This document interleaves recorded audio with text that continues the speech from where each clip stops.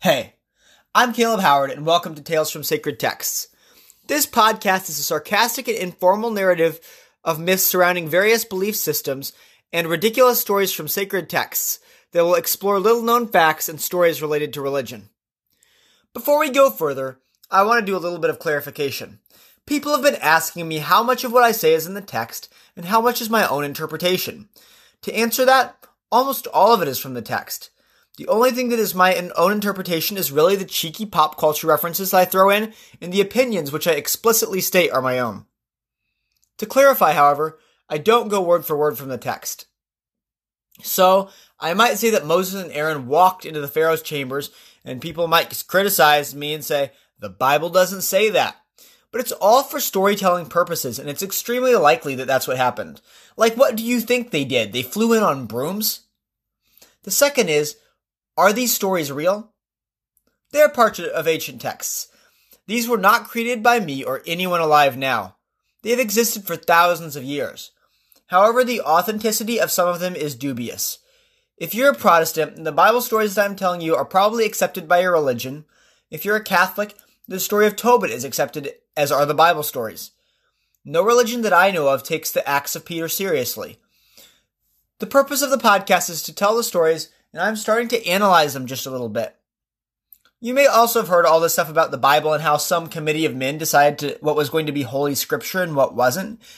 This is usually voiced by people who think that this committee picked and chose texts to create a Bible that lined up with their own personal beliefs. Well, what would you do if you came across something like the Acts of Peter? Hopefully, if nothing else, these stories give you a glimpse into the range of religious writings, particularly Christian ones, and point out why certain texts made it into the canon and why others didn't. Last thing, some have wondered why I'm starting to add more opinions at the end of the stories. Well, one of the main reasons is I think these texts bring up a lot of harmful beliefs traditionally attributed to the Christian faith. Explaining these texts allows me to explain that Christians don't actually believe some of the more repulsive stuff, and show proof that overall, the Bible and more reliable texts disagree with these opinions. In the next few weeks, we're going to be getting into a lot more opinion as some of the stories turn darker and just a little bit more weird. So there's going to be a lot more opinions in those, so just that's a heads up for the next couple weeks. But that's not today. Today, we're going to finish up the story of Patrick by going over a few more ridiculous legends, and then we'll do some Christmas gift suggestions for that special person in your life, and go down a rabbit hole of holy relics and indulgences, which are very good Christmas gifts if you can lay your hands on them. We'll find out that, like St. Peter, all saints have a bottomless reservoir of dark magic, and how telling dying legendary heroes that all their friends were evil will absolutely convince them to accept your point of view. Just one more thing. We mentioned Finn McCool in this story. He was a legendary ancient Irish hero, a hunter-warrior type. He was pagan rather than Christian, so druids, which we talked about last episode, magic, a salmon that when eaten gave you infinite knowledge, this kind of thing, this is the realm of what you were dealing with when going over his story. Now, Christians were not fans of Finn McCool because he was respected mostly by pagans, and the Christians wanted to be rid of him. And, well, that's about it for the introduction, so we're going to go ahead and get right into the story.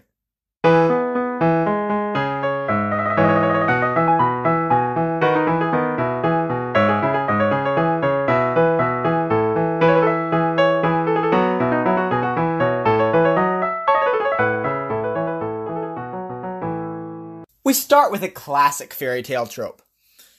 Guy wants immortality, falls in love with a woman, gets taken to a magic kingdom, starts missing his family after 3 to 4 days, and goes back only to find out that it's been 300 to 400 years. The legendary Celtic warrior, one of Finn McCool's men, lay dying on the ground. He'd come back to find that his world, his life, was only remembered in legends. Turning back sorrowfully, he started off for the only home he had left.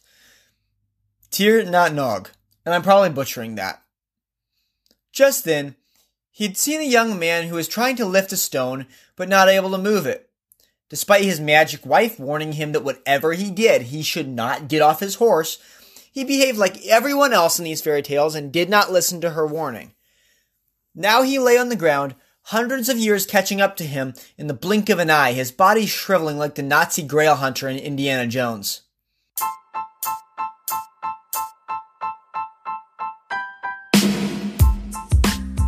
Oysen was angry. He hated Christians.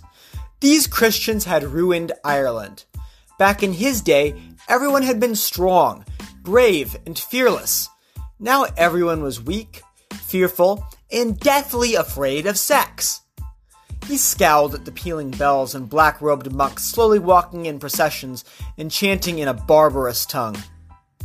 It was adding insult to injury then when Patrick walked over to him. "Hey, wanna be a Christian?" Patrick exclaimed. If Oisin could have drawn his sword, he would have. As it was, he was too feeble. Patrick gasped. Why not? Everyone wanted to be a Christian. Oisin dropped some accurate criticisms. Intolerance, mean-spiritedness, and small-mindedness. Also, your God was mad that somebody stole an apple? Oisin queried. I could have sent him 7 cartloads of apples, he said, in the style of a typical medieval fairy tale insult. Patrick ended up bringing Oisin back to his house, where Oisin continued to harass the Christians. Christians are poor, he claimed. Speaking of which, Patrick was not giving him enough food. Listen, Patrick knew how much food this guy needed, and he was not okay with him asking for more. Patrick wasn't going to waste the food on a dying man anyway. So Oisin didn't die, though. He basically just sat in Patrick's house, continually insulting the Christians. The whole religion was mere formality. Monks, priests, waving crosses and chanting in Latin, constantly ringing gongs and disturbing the harmony of nature. The ringing bells polluted, and, quote, the music of what happens. It was a meaningless, joyless round of ceremonies, which is basically a very accurate description of what was going on back in the day, by the way. Just going back to that term, the music of what happens, I really love that a lot. To me, it signifies a life of living in the moment, not dwelling on the past or yearning for the future. It expresses enjoying the small things in life, like sitting back and listening to the birds chirp, or watching a sunset. In particular, the music of what happens emphasizes a life without a constant round of entertainment. True happiness comes not from routine stimulation, but from enjoying the mundane of the day-to-day. The truth is that one day, all of us will face death, and there's no need to rush through our lives, always chasing after the future. Instead, living a life of peace and appreciation will be what helps us enjoy this life and prepares us for the life to come. Patrick nodded. He agreed. Christianity was a lot better a couple hundred years ago, when it was more compatible with strength, bravery, and free thought. Unfortunately, murdering non-Christians and teaching an eternally burning hell was what Christianity focused on these days. He couldn't help it. Wait, had he just agreed with Oisin? He needed to take that back. Oisin was a pagan. He could not agree with him on anything. So at the thought of eternally burning hell, Patrick looked over at Oisin. He had used to serve Finn McCool, right? Of course, Oisin should know that Finn and all of his fellow warriors were suffering in agony in eternally burning hell as they were speaking. So, you're saying your God will roast my friends in hell for billions upon billions of years just because they were not fortunate enough to hear about him before they died? No thanks. Patrick didn't see why telling a person his friends were in agony for eternity wasn't a good way to convert people. He knew that people would be doing it for almost 2 millennia in the future, and it seemed to work. Jonathan Edwards was really good at that whole thing. For the record, Jonathan Edwards was a hell-obsessed preacher from the 1700s who preached a very famous sermon called Sinners in the Hands of an Angry God. It was about how God loved torturing people, and it caused people to panic so badly that they passed out. People were falling down at these sermons that Jonathan Edwards would preach, and a lot of them became Christians because they were so scared of hell. Oisin asked Patrick to show him where hell was, so he could fight it. He was a legendary hero, and heroes faced their fears bravely. Oisin continued to stay in St. Patrick's house. Here he proved he wasn't wholly innocent when he came across a litter of puppies. Trigger warning, there's some animal cruelty coming up. Making sure St. Patrick wasn't looking, he called a servant over. Then Oisin took the puppies one by one and hurled them against an animal skin hanging on the wall. All but one of the puppies slid down the animal's skin, but the final puppy held on with his teeth and claws. "Kill all the puppies but that one," Oisin demanded. St. Patrick's servant decided that yes, this was a good idea, and immediately went to kill all the puppies.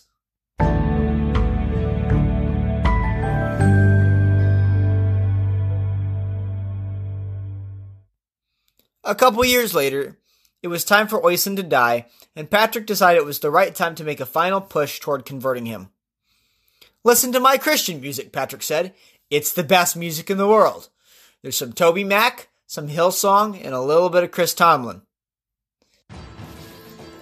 Actually, Patrick was a lot meaner than that. "You never heard music so good from the beginning of the world to this day. It is well you would serve an army on a hill, you that are old and silly and gray." Oisin responded that he had heard Led Zeppelin and the Beatles. Just kidding, but his music was still absolutely better. I mean, the music that he listened to was, in his own words, by dwarves, I hope they were like Gimli, and hounds with cries sweeter than harps and pipes. That's horrible. Patrick hated this. He could probably make a deal and get Finn McCool out of hell. Maybe. But he wasn't even going to try. This guy liked hunts. How barbaric. And Patrick and Oisin start an insult battle. Patrick keeps repeating that Finn McCool was in hell. Oisin kept laughing. Patrick was a weak man.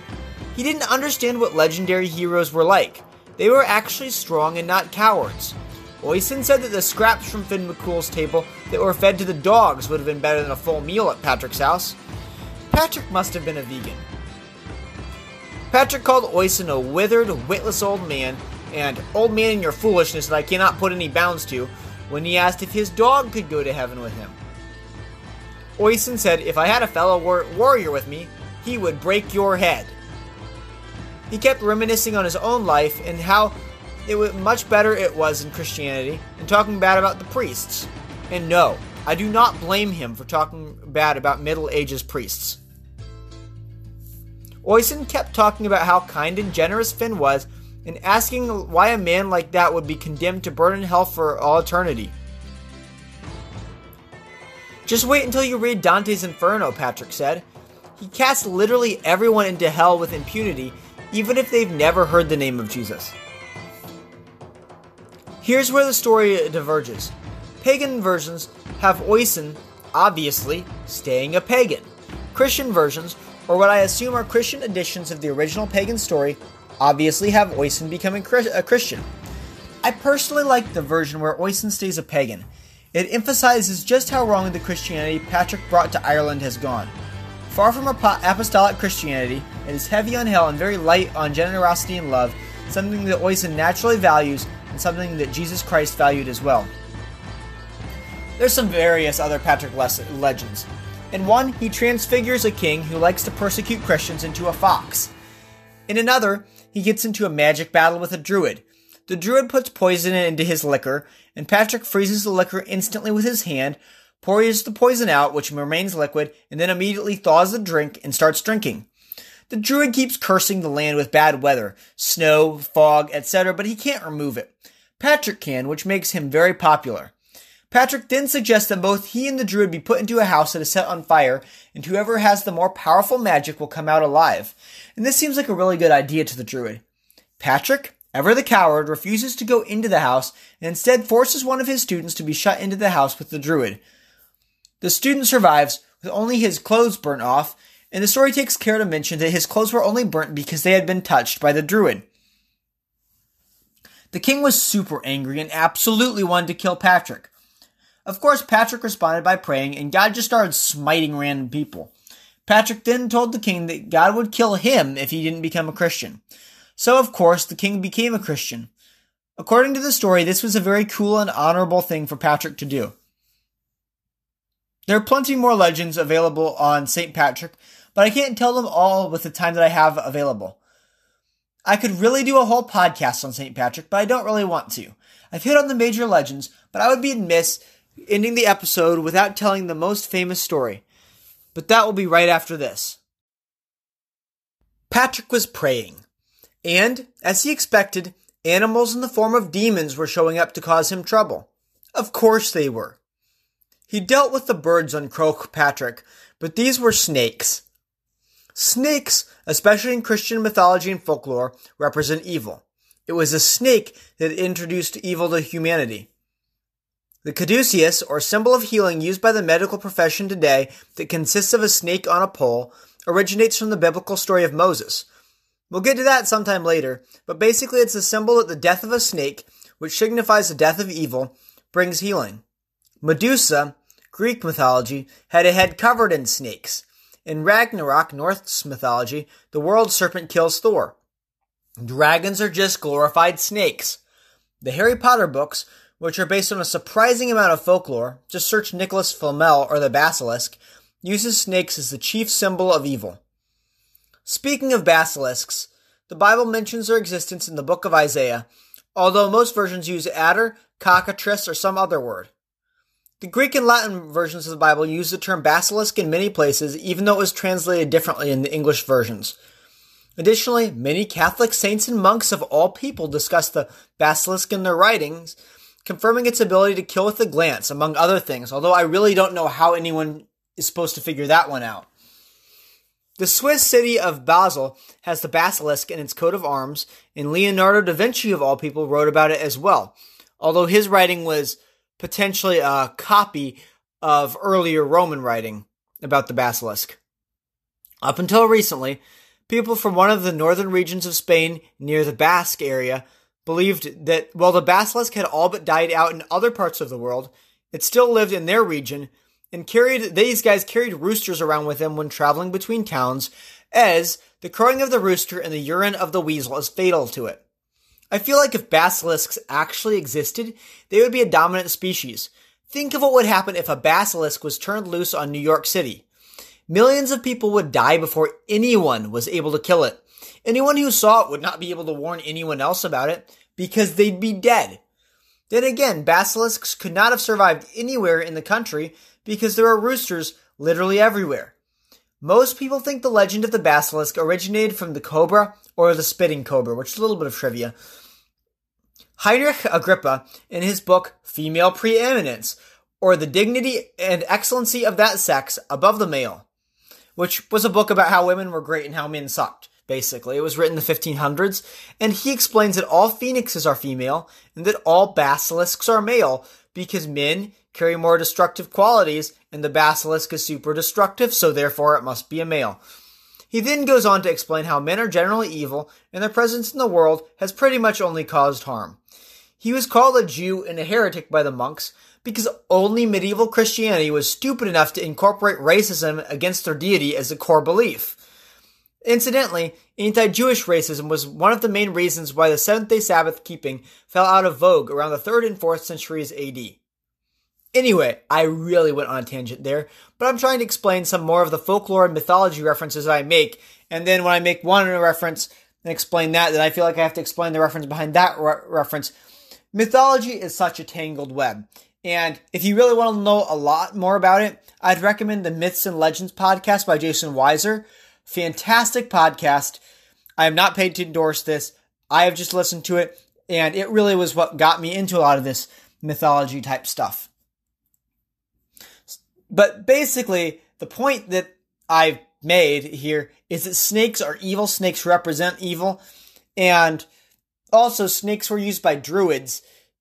They were respected by druids, and so the driving out of snakes by Patrick does have some more symbolism than just being the driving out of snakes. And here we go with the story again.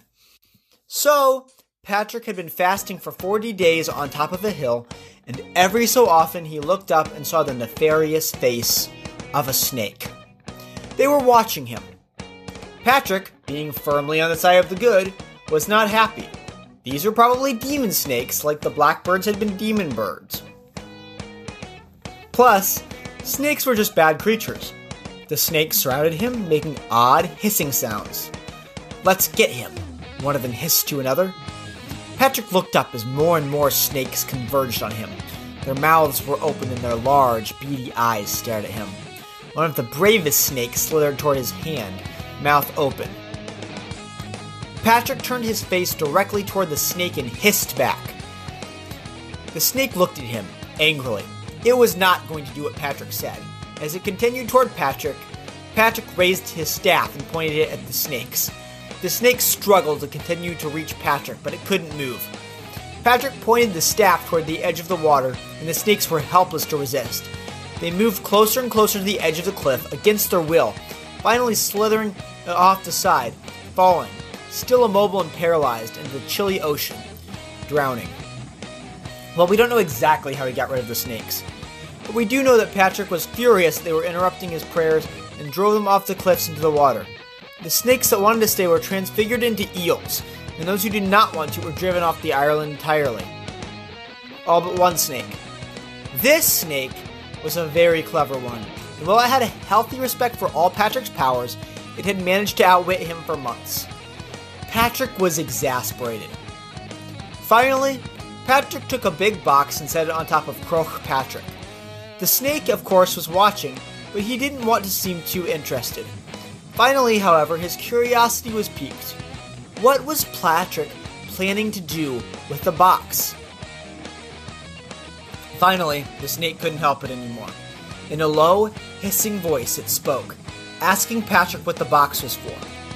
Patrick looked at the snake and replied in the same voice, "I can bring this box here if I want. It's none of your business."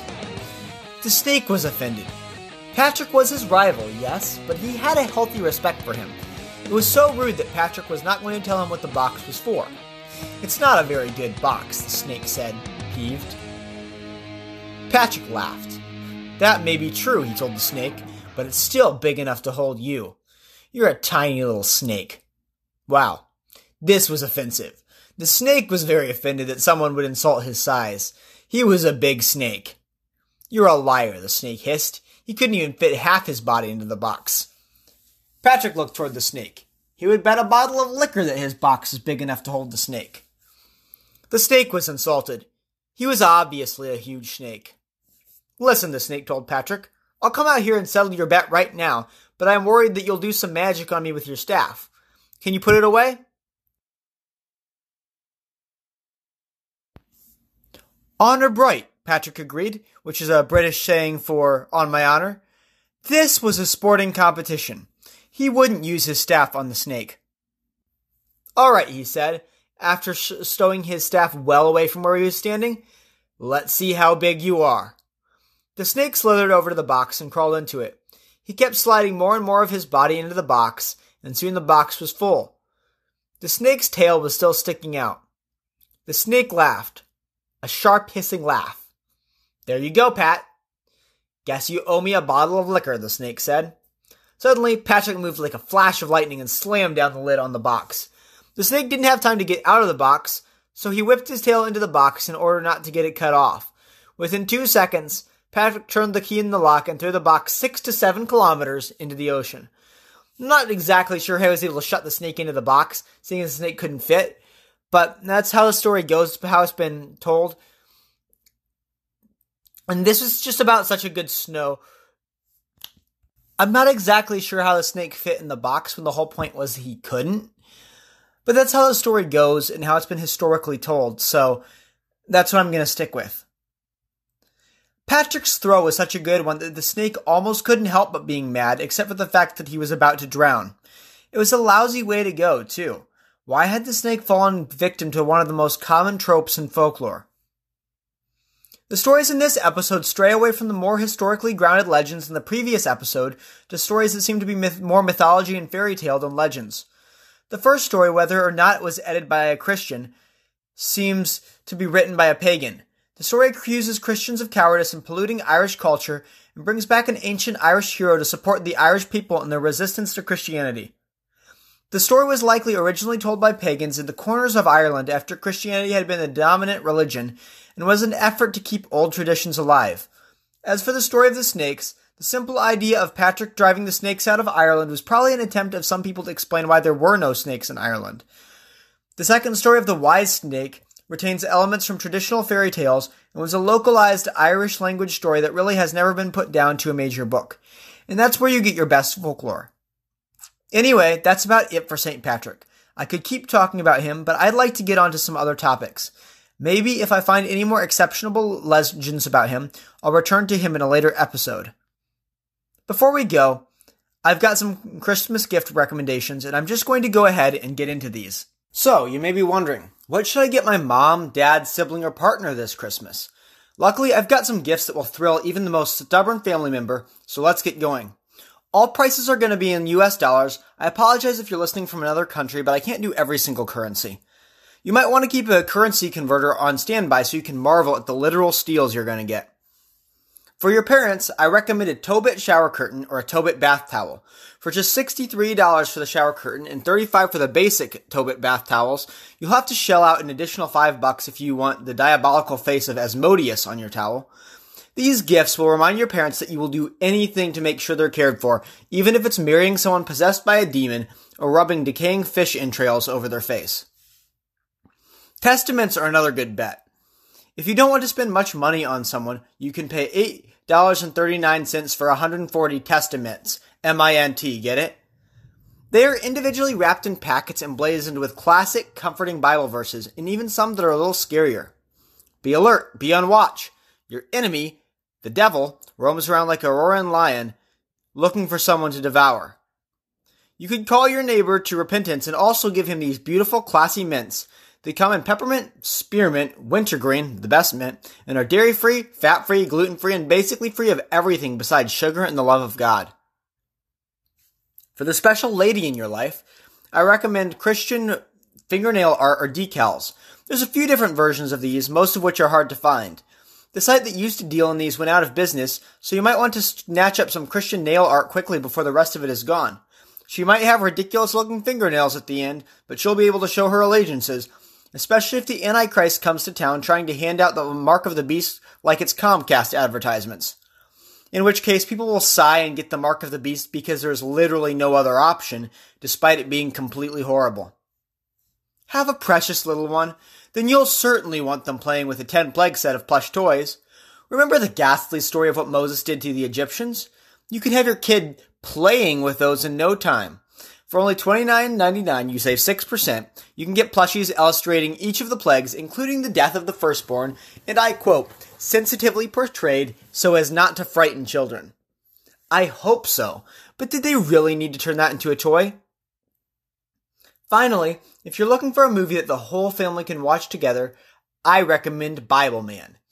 Bible Man is an evangelical superhero whose power is quoting scripture. He fights villains such as the wacky protester, who creates a pocket universe to trap Christians and turn them into atheists. Unfortunately, these guys beat Tales from Sacred Texts to satirizing Bible stories, but I'm sure we do it a whole lot better. But maybe you're not wanting to buy something ridiculous and instead you're looking for something maybe a little bit functional. If so, you can try an indulgence.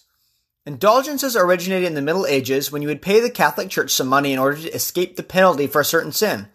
For example, if you robbed your neighbor, you would pay a certain amount of money so your sin could be forgiven and you wouldn't go to hell. Or purgatory. Technically, indulgences couldn't get you out of hell, but most sins did throw you into purgatory, so you could really get out of a lot. According to the New York Times, you can now get indulgences again. Of course, end quote, you cannot buy one. Church trying to take the moral high ground here, but the article goes on to say that charitable contributions can help you earn one.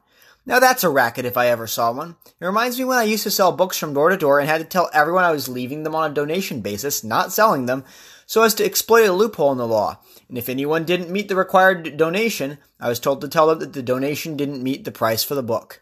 That's called selling. Anyway, if you or your family have recently done anything sinful, perhaps you should buy an indulgence for them.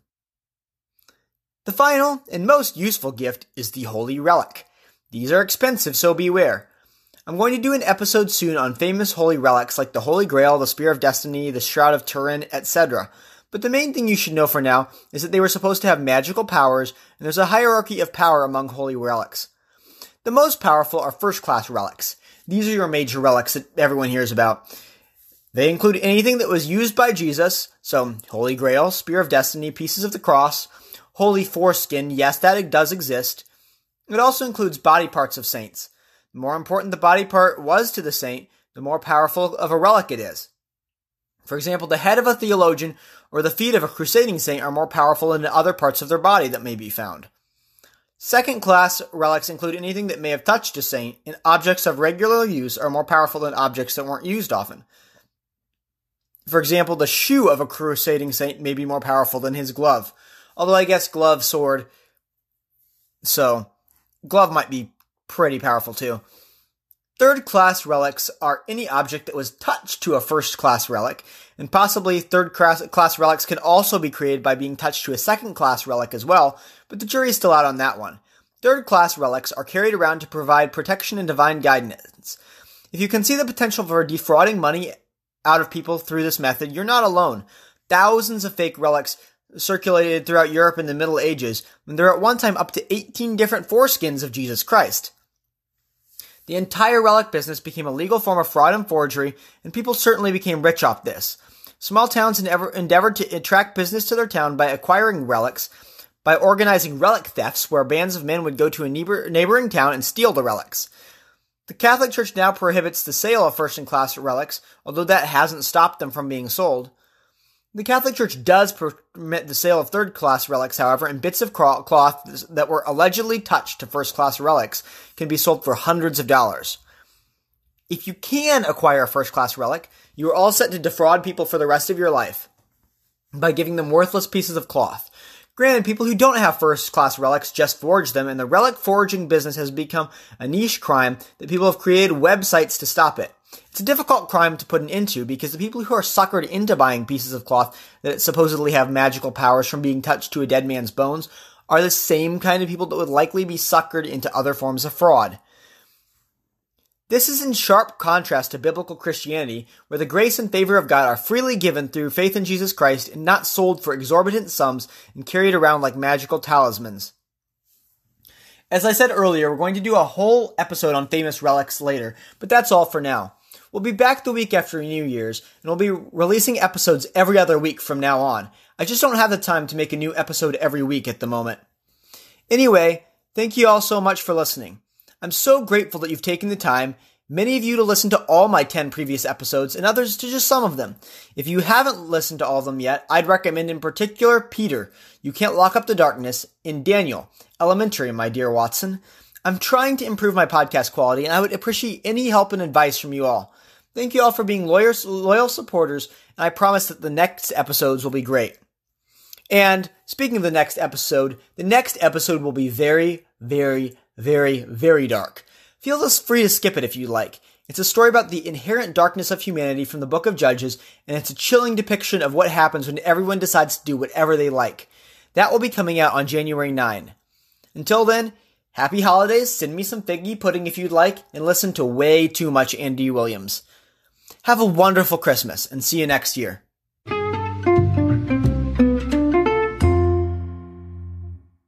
This podcast is created by Caleb Howard, scripting's done by Caleb Howard, and music is by myself and by Anchor Podcasts. Thank you so much for listening again.